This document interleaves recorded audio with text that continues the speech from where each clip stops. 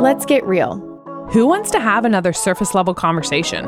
Not us. I'm Samantha. And I'm Christian. Two friends having raw but truth-filled conversations about the messiness of life. So buckle up and don't be shy. 'Cause yep, we're going there. Okay, hello. We are back with our Love Actually series for the month of February. Yeah, guys, we're really excited. This has been fun to bring you some, just real life stories of what love looks like. Different than maybe like the fairy tale Cinderella story we all grew up with. Yes. So we have Jamie Nato with us. And hi, Jamie. Thanks for coming on. Hi, you guys. Hi. We were talking before because almost 8 years ago, I babysat for Jamie over one summer, which is just funny. Your kids are so grown up now. I feel like when you hear older people say like, oh, you're so grown up. Like, I remember you when you were little. I feel that way when I see little kids I babysat years ago. I'm like, oh my gosh, you are like in middle school and can have a conversation with me. So that was a fun season of my life because I was a newlywed, 20 years old, and didn't know what I was doing. And it's just really funny to look back at that time. You got to see all of the rawness of what day-to-day life in the Nato household was. Yes. And I often think about when we now bring young girls into our home, I'm like, you know what? I like not shielding things because this is what life is. And you need to learn now so you don't go in with weird expectations. But my only concern was that I didn't scar you for life. I was like, oh my gosh, what happened that summer? Because with little kids, it's just very chaotic. And it's a season of life that is very physically exhausting. So we are in a totally different stage now with older kids. So when you were in my home, I think, what did my kids poop on? What? No, you had just gotten a dog and it would always run away. That little, I forgot what its name was, but I remember that was the biggest drama of the summer, I feel like. It was Greta probably. And she wore a noodle around her neck so that she couldn't jump through the fence. It was a beautiful time in our lives. Oh, you're telling me that as I do not like my dog. I'm like, should we get rid of a dog? We have small kids and this seems like too much. She's in that phase where my phase is we lost our dog last year and then we adopted a baby, a newborn. And then my husband, surprise, here's a puppy when the baby was 3 months old. So we're talking about how this week my husband's been traveling and I've had both kids alone and I've had a diarrheaing dog. And it's those are just things that you shouldn't have to walk through in life. Or ever do combined. Yeah, by yourself. But anyways. It does make you pray for the rapture. And, that's a great prayer. There were many, many times like that in young motherhood where I just thought, I think we probably had one more child than we should have. Not in a bad way. He is the love of my life. But what are we doing here, guys? What are we doing? Yeah. We were talking about mom anger. We're not enough people talk about how we really have to practice patience and kindness. And that makes it sound so simple. Have real anger as moms. Yeah. And we really have to learn how to control that because sometimes it goes crazy and you're just what is happening in life? Yeah. Well, we've already kind of jumped into conversation, but will you start off, tell us a little bit about yourself, your family, what you do, your career, all the things. Yeah, I am just a little bit of a squirrel, but I'm a serial entrepreneur is how I best describe myself. And I have 4 kiddos. I've been married for 18 to 20,000 years and we own a coffee shop. We like to dabble in a little real estate. I sell things on the internet. I promise it's totally good and normal. That just sounded bad. Yeah, black market things, body parts. My clothes are on. Yeah. No, but just we do a lot of different things and it keeps me busy and happy and very stimulated. And I'm a writer. I just wrote a book that'll come out in the summer. And I don't know. So I don't have enough going on in my life. How old are your kids? Yeah. How old are your kiddos? Yeah. I have a 16-year-old who's a junior in high school. He is taller than me by far. It's disciplining him. I'm looking up at him. You listen to me, young man. Then I have a 14-year-old, Lila. She's our special needs kiddo and just the most joyful human that ever lived. And then Penelope, who is 11, and Pruitt, who is 8. Wow. Such good names. Yeah. I remember being these are good names. Pruitt, Penelope, so cute. Yes. I love that. I have Elaine, Lila, Penelope, Pruitt. I have to have symmetrical things in my life.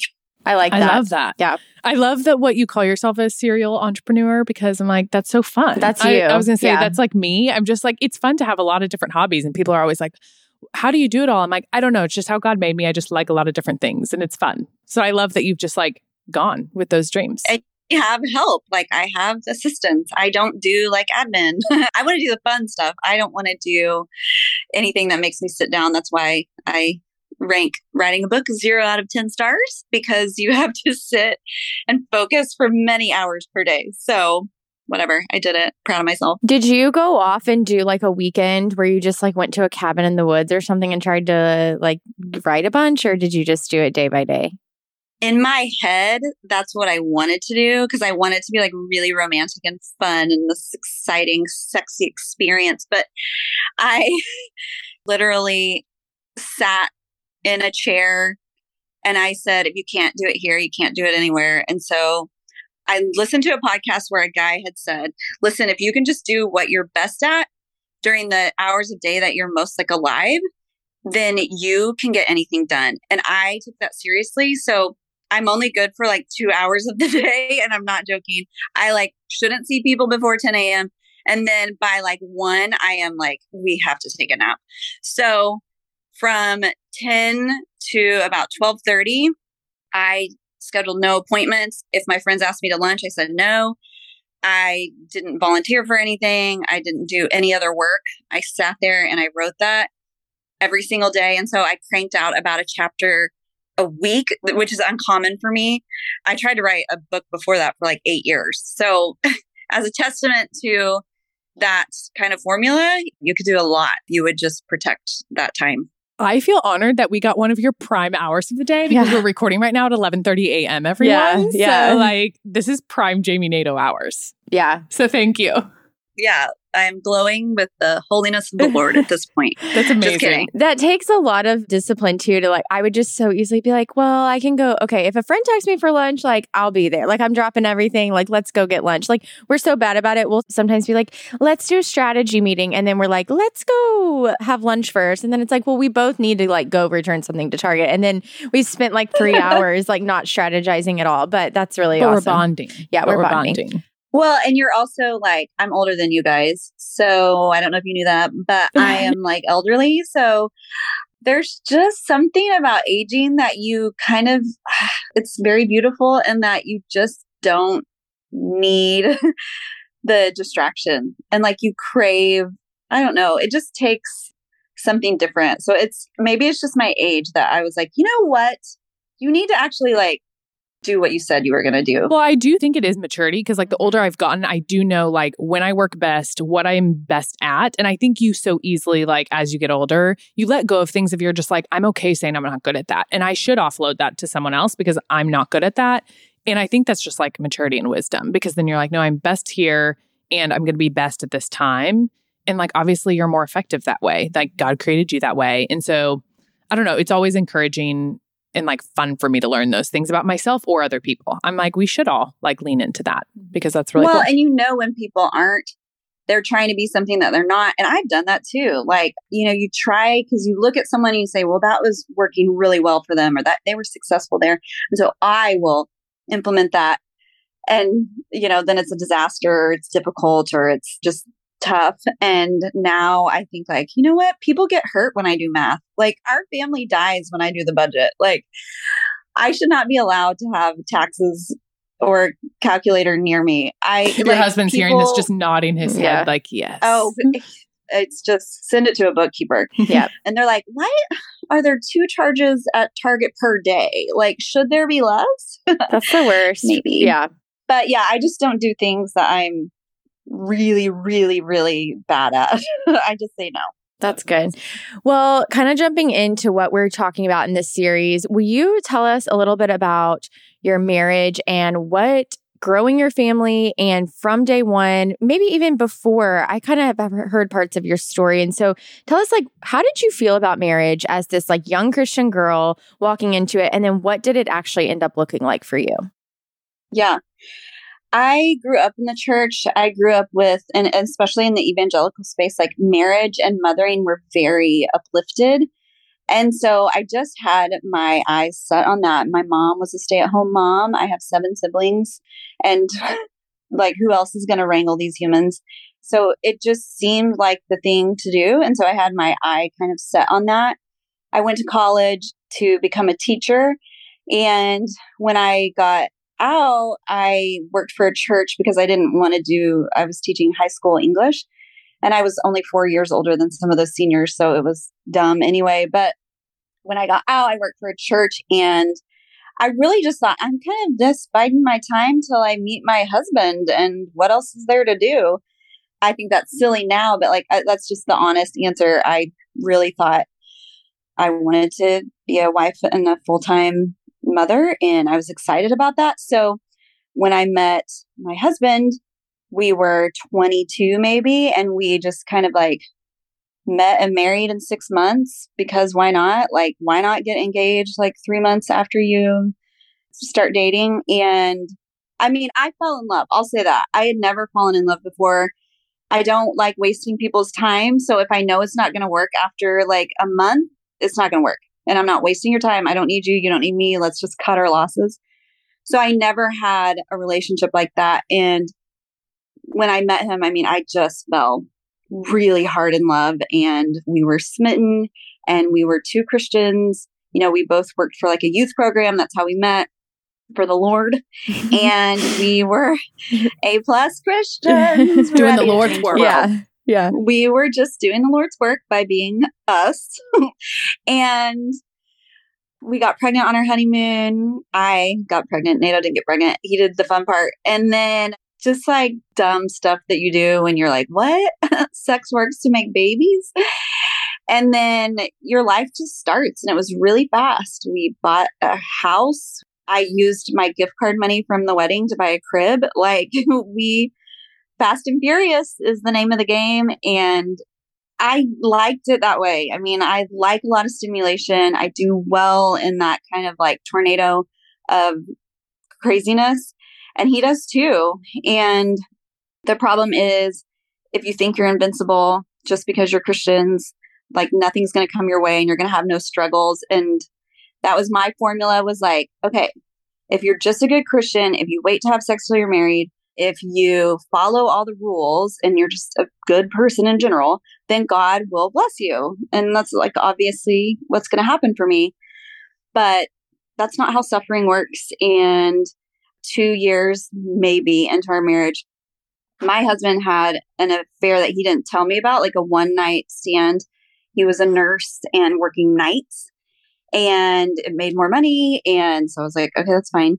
And he buried that, thinking, I just will never do that again, and no one has to know. We'll move on.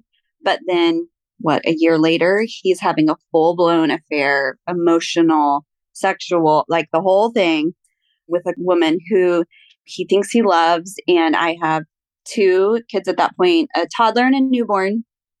And I just look on his phone and find things that look like they're to me, but it's not to me.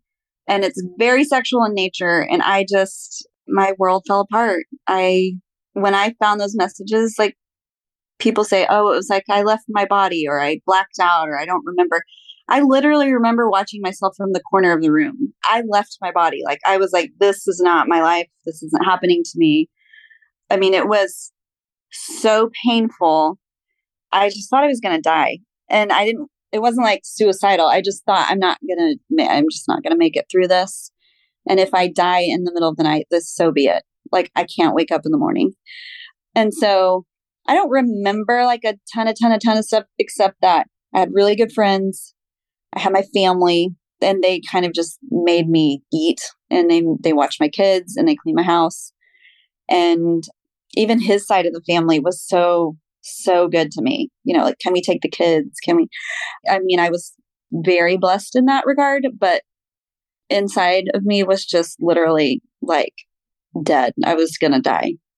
Just to jump in. So at this time, like, you guys are still like these A+ Christians. Like, you guys are at a church. I'm assuming both of you had like Christian friends. And I think I remember, like, not to make it this, but going back like 8 years, I remember being young, 20 years old, newly married, and hearing you kind of like just share with me part of your story in your kitchen and being like, oh my gosh, like it almost puts this like fear of like, wait, this can happen. Like you were saying, like you can be doing all the right things and like that can still happen. Like, no, like surely something. And, you know, with age, I've realized like, no, literally you can be doing all of the right things. And I think whether it's the shame, whatever is playing a part, like whatever was going on with him and you and all these things happening, it's just like, those things can still happen in the presence of like, I don't know.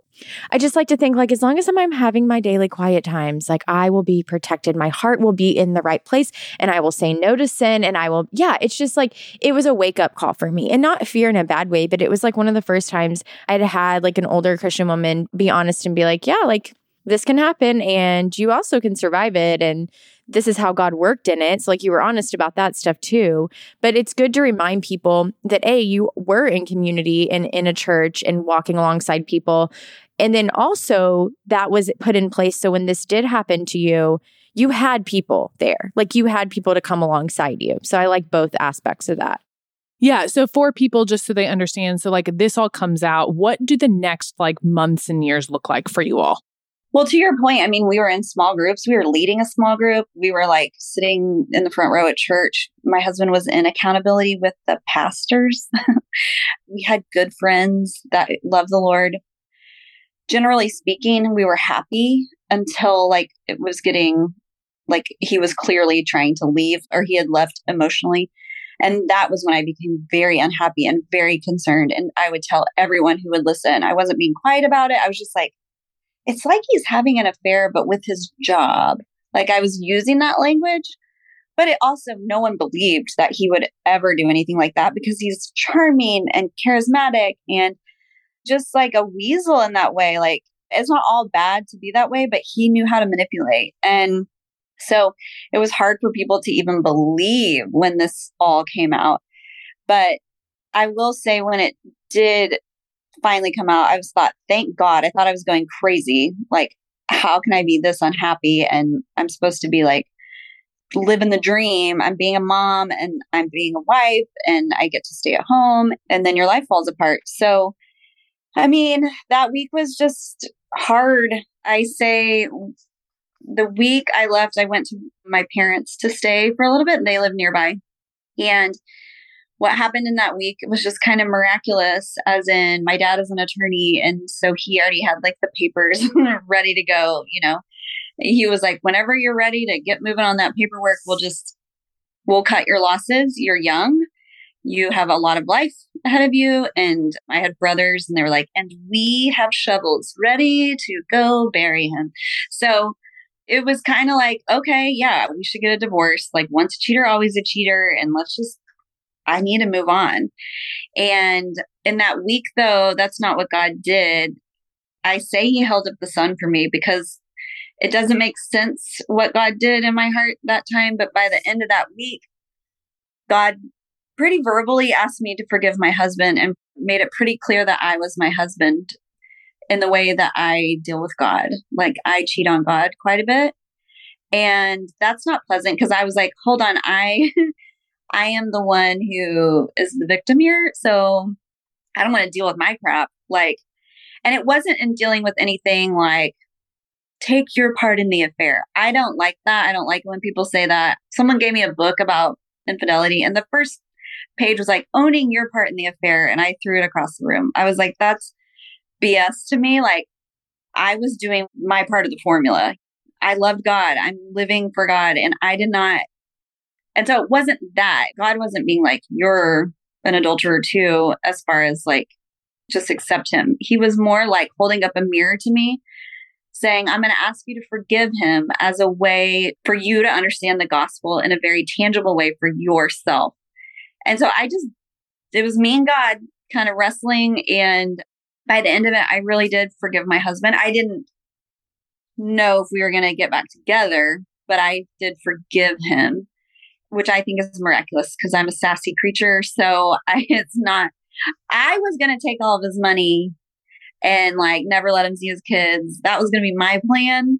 But God he just made me have a lot of compassion for someone who deserved none and a lot of grace for someone who did not deserve it. And so that was how I left that week. Now, we were separated for 2 months. He was not repentant fully. I just didn't know if I was going to stay married to him. I'll say that. There was a lot of up in the air for quite a while.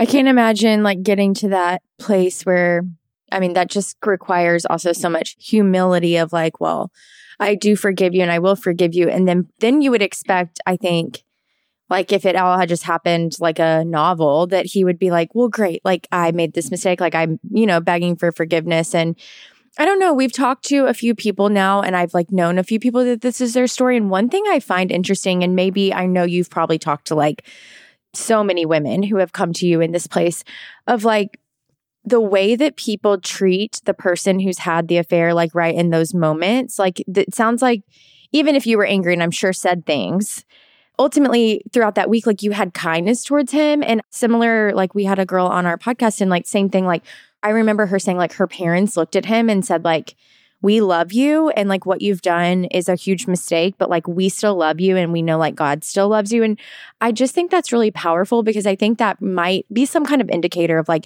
how that person then could get to a place where they could think, wow, okay, I could turn away from this and go back to those people. Whereas like when I've heard of situations where it's like, you're dead to us, you're dead to our family, your community hates you, you'll never be able to step foot back in this church. It's like, I almost feel like that person is left to say like, I don't have a choice but to continue down this path. So I don't know, that's just like an interesting note on like grace and forgiveness, which I'm sure like I can't even fathom how much easier like said than done that is. But I love what you've said about like God revealing to you of like, no, this is how you're going to experience the gospel in such a tangible way. Because there have been like almost checkpoints in my life where, if that's in a relationship with a friend, that I'm like, wow, you're giving me so much compassion that like I do not deserve. Or I think becoming a parent, I've recognized like, oh, wow, I understand the gospel in a whole new way. In marriage, I understand the gospel in a whole new way. And I just think it's so interesting that like that is the perspective God gave you of like, no, this is not going to be easy. It's not going to be simple. Like you and I are going to wrestle back and forth. But like in his kindness, he's like, this is how you are going to understand my love for you so deeply that you're actually going to forgive him when like that's not what he deserves. And that's not what anyone in this world would probably be like, yeah, you should just forgive him, or maybe in that moment, that's not our like instinct, but God flips that upside down. And he says, no, like I did that for you. So you're going to do this for him. And I love that. Yeah. He broke, my identity broke. Okay. If I'm not like this excellent wife, supposedly, or because I wasn't even a great mom at that time. I couldn't even hardly feed myself. I needed a lot of help. So I wasn't really great at either. And that was what I was kind of staking my identity in. And I felt like a bad Christian because I couldn't keep my marriage together. Like what was wrong with me that I couldn't keep my husband? Did I not pray enough? Or people would be like, were you having sex? I'm like, yeah, we were. But, so much onus on the other person when it really was about Nato and his relationship with God vertically and my relationship with God vertically. And then you can come healthy together like that in that horizontal way. But like, no, God broke me. He smashed my identity and it happens through suffering. But like, there are few times when I felt that close to God. I can only think of like 2 and one has been recent. But to feel God's like breath on your neck, that is a different kind of intimacy that you don't get with God every day when things are going great and you don't need God. But God met me and it changed me. The gospel got in my bones. It changed everything. It changed how I parented. It changed how I did relationships. It changed our finances. Like the gospel took root in that moment. And I was a Christian before, but not, and I was a Christian my whole life. So I thought it was pretty great, LOL. And then this happens. And I think the richness that I know of God now and the tenderness that I love him with is completely different than before. I've said to people in some times of my, like, when you talk about like that feeling God, his breath on your neck of like, well, there's seasons of our life where we, in honesty, like we rely on God like every few days or maybe once a week or every few weeks when things are going well. It's like, oh yeah, God, like, yeah, I do need you today. I need to rely on you. But when you're walking through suffering like that, I think I've explained it like, no, I remember like praying like, God, I need to sit up in bed right now. So like, I need you to help me sit up, and I need to step my foot out of this bed right now. Like, I need you to help me step my foot out. There's such a difference when you're walking in close suffering like that. And it's hard when people like talk about fearing suffering, or just people I know who are like, yeah, just so protective of their life or their kids, and obviously that's human nature too. We don't want bad things to happen to us. But when you can understand the richness, there's this like security that you have about life that it's like, well, I already know that he tells us there's going to be suffering. So my job right now is just to like be living as closely to God in relationship that I can, so that when I do walk into that, like I have that to rely on and to lean on. And so I kind of like hear sometimes when people, and we talk to mostly young girls on this podcast, and it's just this like anxiety of things that can happen in life. And it's like, yeah, but you have God with you, and you can't explain that breath feeling, that closeness, unless you've walked through it. And so I don't know. Well, Side note. That's a young person's fear, I guess. But like, I think about me in my 20s, same anxieties, but my core belief was that God wasn't good. That he wasn't going to be good to me, and that he wasn't going to take care of me, because nothing gets to pass through him without his permission. And like, I see that time of suffering as like one of the truest gifts I've ever had. Like, my reward was not my marriage getting back together. My reward was his presence. And it still is my reward. That experience reoriented my whole life. So now I don't have to get what I want. I don't have to have the happy ending in any story, because suffering keeps going. It's like the affair wasn't just the affair and then that's my token suffering. Suffering continues, miscarriage, or I have a special needs kiddo, and so dreams die, but his way is better. And even like Lila, I think, is better than what I could have even thought for myself. And what was I thinking that I could make my life better than what it is? And I don't know. I just think there's some core beliefs there that you just don't have the maturity for yet. But it's good to listen to other people in suffering and people who have gone before you. And like, they're on the hike. They know what's up ahead a little bit. And to just say like, hey, they made it through. And it's obviously God's mercy. And they're still there. They're still on the trail. They're still believing that God is for them. And no one can take that away from you. Like, nobody can take that.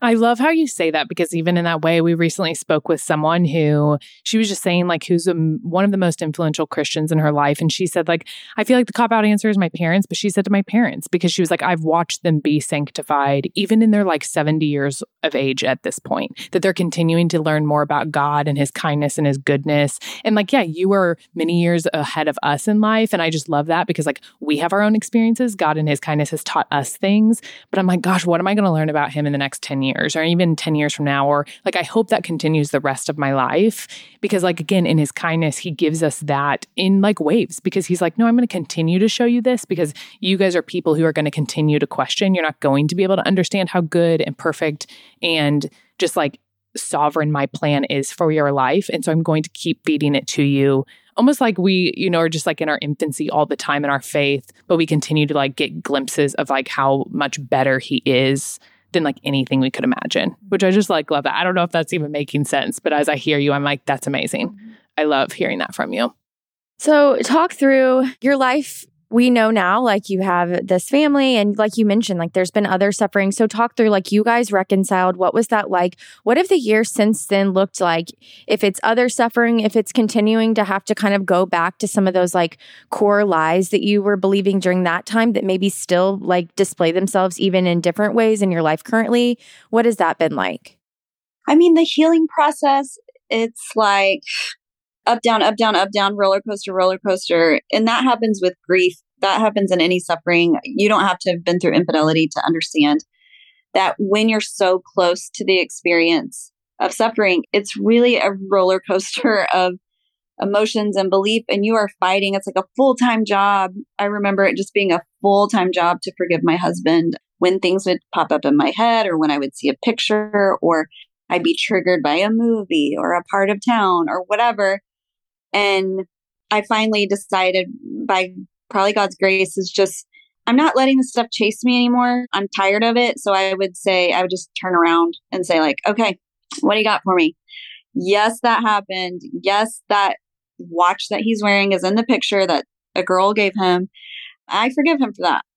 And then the next time I walked by that hallway in that picture and that thought came again, like, there's that dang watch, I would be like, no, I already forgave for that. And you just walk in it and it will harass you. And then when one day you walk by the picture and it doesn't harass you anymore. And I don't know, I just felt like for me, it was this continually forgiving. For him, he started to understand the gospel in this way of like, oh my gosh, my wife is being so gracious towards me. I also yelled at him. But, there's anger and outbursts and tears and all that. But my friends are being really gracious to me. He got to experience the gospel in like undeserved friendship and intimacy that he could have lost it all. And so we both had our own tracks of healing. We were in therapy, me by myself, he by himself, and then we would come together. We looked at it as a full-time job. So then we would meet with friends and meet with our pastor, but we do things fast and furious. So that's not everybody's like track, but it was tedious, but it was good. And we had 2 more babies than we should have. Like the same thing that hurt me is the same thing that healed me. And I can say that the church too. I've been very hurt inside of the church to the point where, it's traumatic to me, but where do I find myself? Back in another church, and I'm finding a lot of healing there. So I think we're fearful of the suffering, but then you don't see the prize. I have a very good life. I have a very good marriage. It is a gift to me. I do not even deserve this marriage. It's so good. And I'm not saying that to be like, sorry that all of your marriages suck, but I'm saying I am very, very content in my marriage, very satisfied, and he's my best friend. And he's the one who hurt me the deepest. It's just, we think it's like either or, and it's really kind of this layered, complicated thing. And we keep healing, but I'll say we're pretty far out. And I guess it happened 16 years ago or so. And sometimes it doesn't feel like that happened to me. Like sometimes it's just so far away that doesn't feel like it's happened to me. God's done a miracle in my heart. I don't look at my husband like that. Our friends don't look at him like that. My parents love him. It's kind of amazing what God has done. And sometimes I'm still triggered, or sometimes I get paranoid, or sometimes I look at his phone and I'm like, what are you up to? And he's like, to have at it. So it's up, down for a little bit, but it plateaus out. And maybe just like, don't discount the goodness that can come out of your suffering. And I call it a stop sign. Like sometimes your stop sign is your catapult. It feels like I'm stopping. This is the end. I can't go any further. And then that's when God says, oh, this is my favorite. You're very weak. And I am going to catapult you into, for me, it's like a ministry. I get to talk about my marriage a lot, and I get to help other people, and I get to write about it, and it's fun. I just love how you describe that, because in your story, obviously, you've probably recognized this, but even as you mention all of the things that are involved in that you now get to talk about this, that you have a ministry, that you guys have these friends that fully forgive him, that you guys don't walk around town or in your community and everyone just like holds this grudge against him. Your family loves him. Like, I love how you're describing this like ripple effect of the reconciliation of forgiveness, that like there was actual reconciliation and forgiveness that occurred in your relationship, and that like sent waves throughout many groups of people. And like obviously speaking about this example, but even other things in our lives of like, we know as Christians, we want to be a light. We know that we want to look different than how this world lives.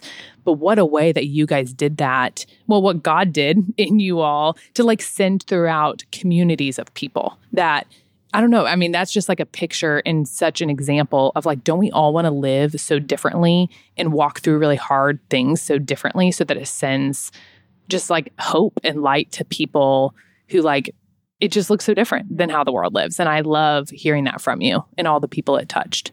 Yeah, I'm sure there were people that thought you were like crazy for wanting to restore your marriage and stay in it. And I also want to speak to the people I think that this is just a result of us placing marriage and what this like Christian marriage should look like on such a pedestal. I mean, we joke all the time about how, I mean, I got married in college still. And so you're in student ministry. And I'm like, oh, truly, like, I think I really believed that we would get married and then we would like take our Bibles on our honeymoon and like open them up together. And like my husband would like lead me through a devotional and like lay hands and pray over me or something. And like, I remember being like, what? Are you having your quiet time? Like, come on, let's sip our coffee. And so I think maybe that is part of it. But I even already, like, I still sense when someone in a small group or when a girl in a friend group is like being really vulnerable about her marriage and just sharing all the nastiness, like, even if it's not an affair, it's like if their marriage just like isn't really doing well, but they're like putting in the work,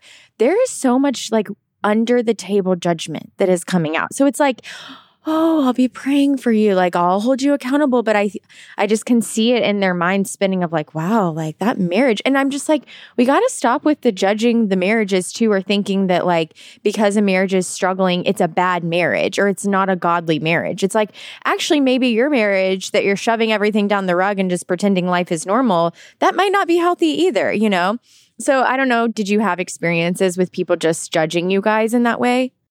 Of course. And it still happens. I mean, it's kind of like parenting too, or like you have a baby and you can tell people what it's like to have a baby. Like you can be like, you're going to think you're going to pass out from the pain, but you don't. You're still alive and you still have to have this watermelon. And you try to like tell people what it's going to be like. And they're like, yeah, okay, I got this. I'm going to do some breath work. And you can't like, until they walk through it, you just can't explain fully what it's like. And to that, I say, they're going to have their own suffering. And I felt like after that happened to me, and to this day, I am on my own journey. And it's between me and God. It's very vertical. You can think what you want to think about my parenting, my marriage, my career choices, like how I worked and got a nanny. And I just don't care anymore. Sometimes I do. I guess it creeps up on you. But for the most part, I have my eye on the prize. I have my blinders on. I think that comes with age and maturity too. And you can judge me all you want. Just know that around the corner, you will have to eat your words. And I eat them every day. So it sounds like I'm being super sassy, but it's like suffering is coming. It's coming for all of us. And when it comes, God will. He will like show up for you. And that's what changes you, not like avoiding all suffering. Like if you watched a movie and the movie was like, yeah, so, and then they told me where the treasure map was. And then I found the treasure and here we're all so rich. You wouldn't watch that movie. We like to see people overcome because that speaks to God being the great overcomer. We like to see these forgiveness stories because it tells us something about God. And like forgiveness is supernatural. And when you see that, deep calls to deep and something happens in you because your spirit is like waking up. When you see someone really loving someone, love, joy, peace, patience, kindness, gentleness, self-control, these are all fruits of the spirit. You can't push them. You can pretend for sure, but real fruits of the spirit, like genuine forgiveness, genuine joy. Are you not just like, I'll have what she's having. Like, yes. I'm in. Yeah, you're just pulled into it. That's what we're called to be as believers. I'll say I'm on social media a lot. And it's surprising that that's not what you see from believers. You see a lot of acting like the world, saying what the world says, doing what the world does, a lot of defending, a lot of fighting. And I think there's a better way. And I think if we relied on God for those things, if you don't have patience, guys, you don't need to muster up patience. You go to God and say, I'm weak. Please give me patience. Like, if you don't have self-control, you go to God and you admit, I do not have self-control in this. I'm sick of faking it. I can't do it. Will you give me your supernatural self-control?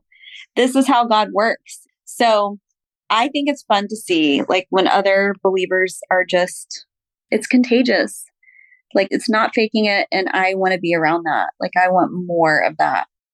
It's so funny as you say that because we all know that. I don't think we all imagine like not going through hard things in our lives, but subconsciously we'll all think, well, I'm not going to go through hard things. Like, I'm going to get married, I'm going to have kids, and we're going to live in this awesome house, and I'm going to drive my dream car. And like, that's just what life is going to look like. And like, I think then we're shocked when like suffering comes. And I had this like aha moment. So it was so weird the other day. I was like reading a book with my kids, and the book is talking about all the things that God is to us. So it was talking through like, he's our friend, and he forgives, and he is kind, and he's our protector. And I had this like out of body experience for a moment that I was like, do I allow him to be my protector? Do I allow him to be my friend? Or actually, do I put him in a box where I'm like, no, you can, kind of like the cliche thing of like, you can touch this. Like, I am really bad at control. I love to like be all the things to all the people all the time. And I love to be the person who's like, Christian did that, Christian did that. Like, I love that. And it's a lot of pride in me. And so I really have to rid myself of that all the time.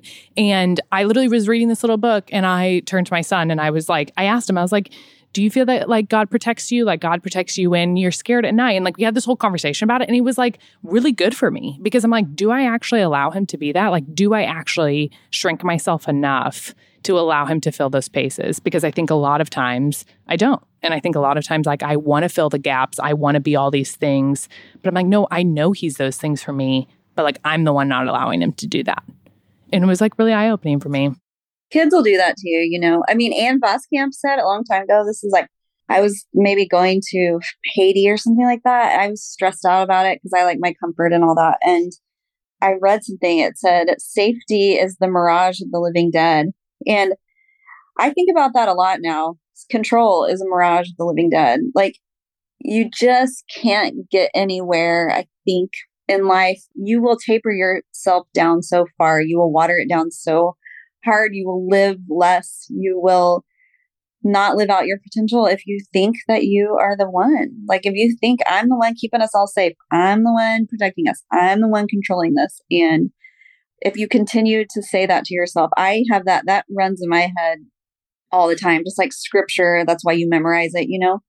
I have a 16-year-old son. I mean, putting that child in a car, I'm like, may the Lord bless the greater Kansas City area. Like, I don't know.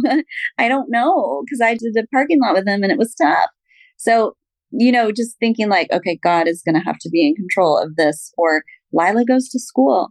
I am scared out of my brains of what's going to happen to her in the hallway, or what could happen to her. And like, just relinquishing control every day and saying like, what do I believe about God? What do I not believe about God in this moment? And these are little moments that are God's gifts. He's handing you something, and you can either take the gift or you can slap his hand away. And I think those moments when God gives you a gift of like, hey, it's time to relinquish control here, I just accept. I'm like, well, he's going to get me down the road anyway. He's going to tap me on something else. So I'm going to go ahead and accept the gift and learn now. And I find staying soft to God in that way is very helpful for me, lest I become a big control freak. I like that. I love when a few times in the last few weeks, people have talked about fruit of the Spirit, and we did a big series on fruit of the Spirit this last fall. So I like that that's just still being sprinkled in, because we almost like beat fruit of the Spirit dead. I was like, oh my gosh, like we had a lot of fruit of the Spirit going on. But I like that you talked about that. And I was just sitting there thinking, okay, not that I couldn't love something from like an older couple that had been married a gajillion years and just seemed so proper and sweet and like calm, and they don't really have any big problems. Like, maybe I could learn something from them, but I would much rather like get to sit down from you and your husband and hear like how you've learned things in your marriage. I don't know. I just feel like there is a richness to that. I was like, yeah, you've been through some stuff and you figured it out together, and like that's what life and marriage is. So yeah, honestly, I mean, we are honored that you are willing to share your story with us today. Why don't you, if you're willing, just like close us out with, I don't know, it could be marriage advice. It could be a practical of like, how do you? I love the thing of like, I stay soft towards Lord. Like, what is your kind of like go-to thing of like, this has been true day in and day out of my time with Jesus or in your marriage? Give us something, kind of leave us on that. I mean, anything good is worth going all in for. And Nato has taught me a lot in our marriage. And one of the ways that he has helped me is like his prayers, like even at dinner, he literally says this phrase. He says, God, change our hearts, soften it. You know, God, change our hearts, help us to repent constantly. God, change our hearts, to the point where our kids, like their prayer to school is God, change our hearts. To know that that is the solution. Like, if you're having trouble in your marriage, yes, please go get therapy. Please pay someone. I mean, go to your pastor, that's fine, but they're not paid professionals. Go all in on this good thing. So we threw a bunch of money at it as far as marriage. I tried to read the books. I tried to listen to the podcasts that were good. Some of them were terrible. So just keep that in mind. But we go all in. I mean, Nato, like, he's affirming, and that, like, he'll leave and go to work and be like, you're my best friend. Like, that's how he leaves the house. Or like, we're about to go to sleep and he's like, you're my best friend. I mean, he's just so cute and endearing, but be best friends. Like, what does it take to be best friends? And how do you get there? I think sometimes if you know the solution, you can work backwards from that.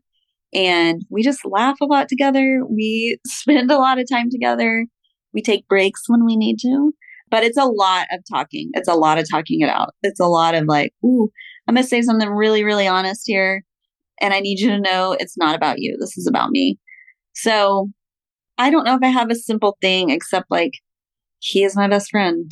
I love being with him and cultivating a relationship that you want to be with each other. Like, you genuinely enjoy each other. Mm-hmm. And change your hearts. That's humbling. And I love this because even in my own life, I'm feeling like I've been feeling convicted in the last few months of like forgiving. And just like, I do think how we going way back to the beginning, talking about the radical forgiveness you had to give of like, okay, if I can forgive my husband for like the little tiny things that, yeah, just it's not on a big scale, but like some things he's been doing lately that I'm like, I don't want to forgive you. Like, I want to make you feel like you feel guilty for this. Or like owe me. And I have just heard, like you said, like that whisper, like that audible, like almost like God wants to tell me to shut up. And like, first of all, look at myself and like forgive him. And then when I do have that soft, tender, like forgiveness towards him, I see him changing. Like me, like beating him upside the head with his sin or mistakes is not going to put much change into him or our marriage. And so, well, how does that work for you? You know, it's like,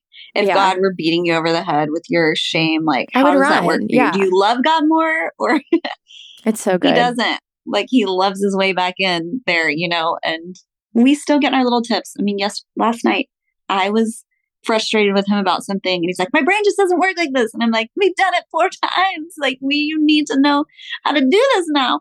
And he stormed off and I felt bad. Like, I was like, oh, his brain really doesn't work like that. And my apology was, I poured him a glass of wine and I like scooted it. He was at his desk and I scooted it over to him. And I was like, I did a face, you know, and said, hey, it's going to be okay. We're going to get through this thing. And I shouldn't have done that. And like, he can't help but like crack a smile. Like, if someone comes like bearing gifts and an apology, like, you just can't help it. But keep those offenses, keep those quick. I mean, keep those a short list. Yeah. So we will keep everyone updated when you release your book, and we will share with everyone that's coming out in June. And I'm excited for all you have. Go follow Jamie on Instagram because you are such a good writer. I mean, I didn't know that you were an English teacher, but that's all clicking because your words are just super, super powerful in the way that you string them together. It's really fun to get to read. So, and you put out so much content, so many good things to read and participate with. So we'll make sure to link all of that in our show notes. And thank you so much, Jamie. It's been really, really fun and just an honor to chat with you today. You guys are the best. Thank you. Hey, thanks for going there with us. If you loved what you heard, don't forget to follow along with us at Going There, the podcast. And it also means so much to us if you subscribe to our podcast and shared it with a friend. Talk to you soon.